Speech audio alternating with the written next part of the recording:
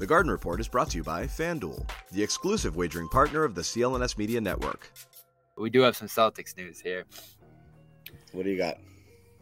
Kristaps, Porzingis, and the Celtics have Yep. agreed on a 2-year extension.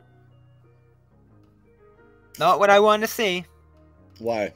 Part of why I didn't love this deal to begin with is the 1-year deal for Porzingis that's forcing you into, yes, a bargain below the $77 million. Wait, why did you not want to see this? Injury prone. Who reported this, by the way? I didn't want to see them extend him, John, for a number of reasons. How? The injury history, the fit, and you get the best out of a guy during his contract year. Now, I understand he could go out in free agency next summer and force you to pay substantially more than this. But you got one great year of him on the record. So here's the thing. He needed it most. When the trade first came through, our vibe was they traded 1 year, 2 years of Brogdon for 1 year of Porzingis. That's how we analyzed it, right? Yeah. And so we were just thinking, okay, this was straight. Like, let's see what we can get out of this guy.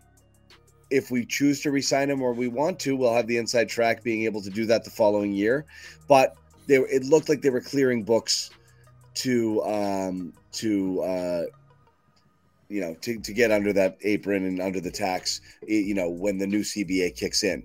And then it was getting reported that they wanted to extend him, and it became very clear that, no, this is a piece that they want. They like this guy. They want this guy.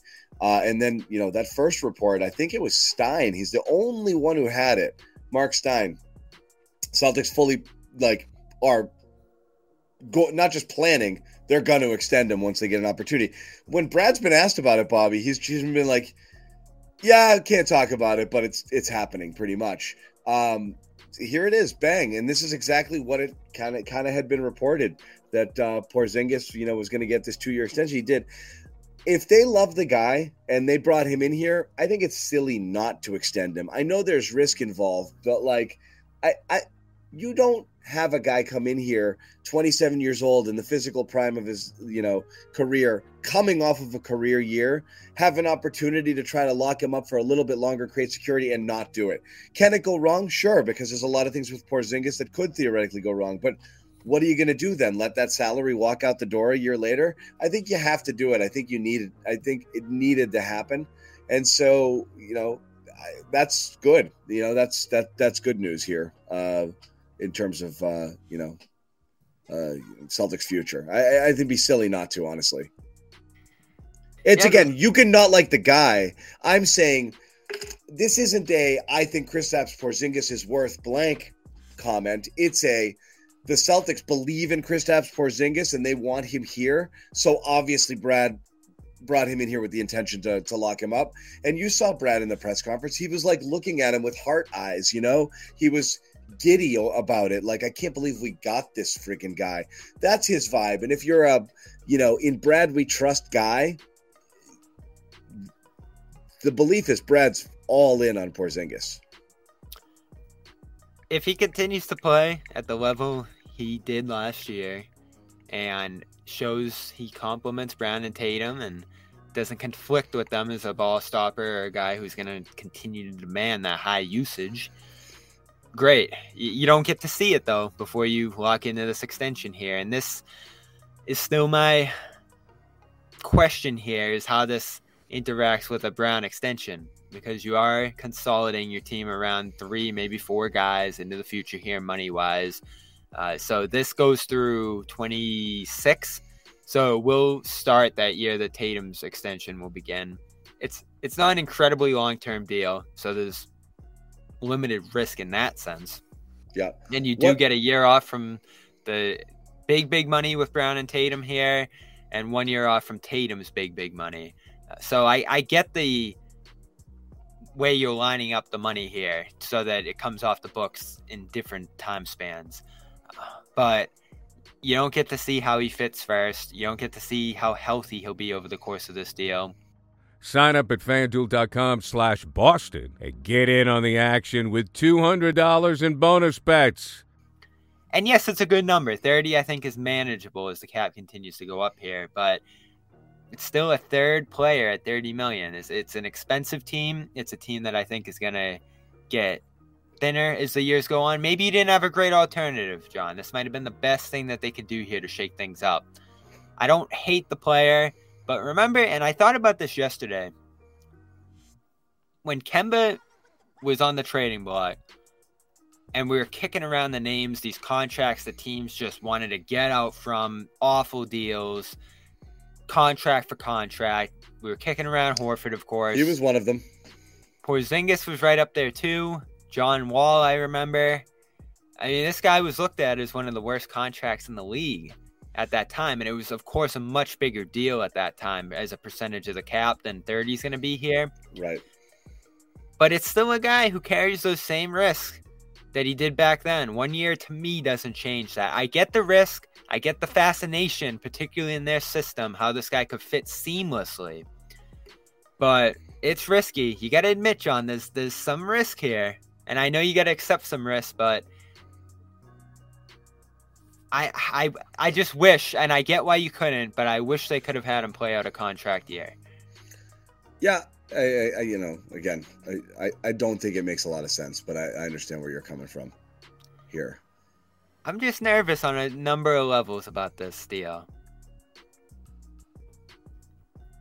Something, my gut doesn't love it for a number of different reasons. Again, it's the player, not the deal. If it was player X of Porzingis caliber, who was a different guy that you liked a little better, I think you would like the extension. Again, I'm not arguing not liking the extension is not liking Porzingis necessarily. And I get that. I think there's some people that are a little dubious still about like, which guy are we getting? You know, like, are we sure we're getting the really good version from last year? So again, I think not liking the extension is just simply not being sure. Do we have the cut? Do we have the cut from yesterday about him talking about fitting in with the Jays? We may. I'll take a peek and see what we have in there. I think so. And I'll pull it up and play it. But again, like I said, how did that strike you? So I asked him. He's played with stars before, but it heads a little bit, or at least played at a high usage next to those guys with the ball in his hands a ton. Honestly, my feeling was it was a pretty boilerplate answer. Said he wants to make life easier for these guys, and fine. That's his goal here. Boilerplate. It was, it was the same with Brad and Kuz last year, but he's like, those guys are great. But, I think it's a guy who has confidence in his own ability, and I don't think he's in here thinking he's a third wheel, a third fiddle guy. I think he's in here thinking I'm Kristaps Porzingis and I can do what I can do, and I'm going to do it. I think it's a fair question to say, it's always interesting. You'll always look at the first, Big Three 2.0 with Garnett, KG, and Pierce as the ultimate experiment of three guys of very close to equal stature, right? In different ways, impacted the games. Ray Allen, every single one of them had been the alpha on every team they'd ever been on, right? I like where you're going with this, because who are you stacking up second in this hierarchy right now? Right, but what I'm saying is those guys didn't have a 1, 1A, 1B, 1, 2, and 3. They didn't. So they decided to collectively, we're all going to take a little less. And look at their stats. It's unbelievable. Every one of them went from 21 shots a game, 20 shots down to 16, down to 15. They changed everything, their commitment to defense. Ray Allen changed his style, playing more off ball than he ever had in his life, running around screens, catch and shoot. Didn't have the ball in his hands as much as he used to. This guy's scoring 28 points a game at one point, and just became, so they did what was needed, but it was very clear that it was equal across, it's pretty clear here that Tatum is 1 and Brown is 1B. Porzingis is coming directly from a place here where he wasn't the number one guy. So I think he understands where he is in this. I don't think he's coming in thinking, I'm the man, give me the ball. It's not even about being the man, though. It's about how have you played through your career, and sure. Can you adjust? But I mean, again, he's a guy who does what he does with the ball in his hands. And as a guy who I think he's a capable passer, he's not, he's not going to light it up necessarily. All right, our next partner is AG1, the daily foundational nutrition supplement that supports whole body health. I drink it every day. 75 high quality ingredients that give me all the nutrients, energy, focus, strength, and clarity I need every day to hit the ground running. If a comprehensive solution is what you need for your supplement routine, then try AG1. You get a free year supply of vitamin D, 5 free travel packs of AG1 with your first purchase. Just go to drinkag1.com/garden. Make sure you hit that. drinkag1.com/garden. Check it out. That's AG1. It just becomes a question of like, now that you've got, for the first time, I don't say first time ever, but the Jays development has been interesting because obviously in the early years you had other guys, who had, the ball in their hands more, and those guys played second fiddle. And then you kind of had that one crossover year, that final Kemba year, where you had Jalen, Jason, and Kemba. And you felt like Kemba kind of was like, I'm taking a backseat to these guys a little bit sort of thing here, But like really only the last 2 years where they've been the automatic, 1 and 1A guys. And this is the first time they've had another guy who's even in the conversation with them among like who could be, a scorer and do it on his own and also kind of an alpha sort of guy. So I am curious whether each one takes, each one sacrifices a little of their own personal scoring or their accolades in order to make it work. There's no duo in the NBA that accounted for a higher percentage of their team's shots than the Jays last year. Okay. They really probably even last year should have taken fewer shots. They really should have. They should have worked to facilitate a little bit more. I think they've got to do it even a little more. I've always said this, Bobby, and I'm curious your thoughts on how Porzingis fits. I think it's less about how Porzingis fits. I think it's whether those guys finally adopt a mentality of I'm better if I do a little less, All these guys need to, and we've said that with all the of them. Jays. Jalen's going to be at his best when he's averaging 16 and 17 shots a game instead of 2021. When they're looking to do more with the ball than just score, they'll be better for the team, and the team will be better for it. Yes, and they all need to embrace that. And Tatum, of course, will sacrifice the least out of all of those guys, as I guess in your comparison, Pierce probably did at that time. He probably has continued to shoot the most, but also took a step back in some Bobby, ways look at the stats. playmaking. It was so close. Garnett probably sacrificed the most, but like Allen was like a multi-level scorer, not just a three-point shooter. So that's the key. The third Ray guy Allen always was a guy- sacrifices the most. Not only did he sacrifice the most, Ray Allen, in other place, yeah, you're right. Somebody's going to sacrifice the most. When they came here, they started doing post-game press conferences with the big three every single game. And as time went on, Allen's like, nah, and it just became KG and Pierce. He actually started to feel a little bit of a third wheel, but he did it anyway. And that existed almost from the get-go. Allen was a guy who could score from all levels. People forget Ray Allen was in a dunk contest at one point in his life too, in addition to being a three-point king. So like he was a really dynamic scorer, three-level scorer. So all of these guys gave up a lot to get there.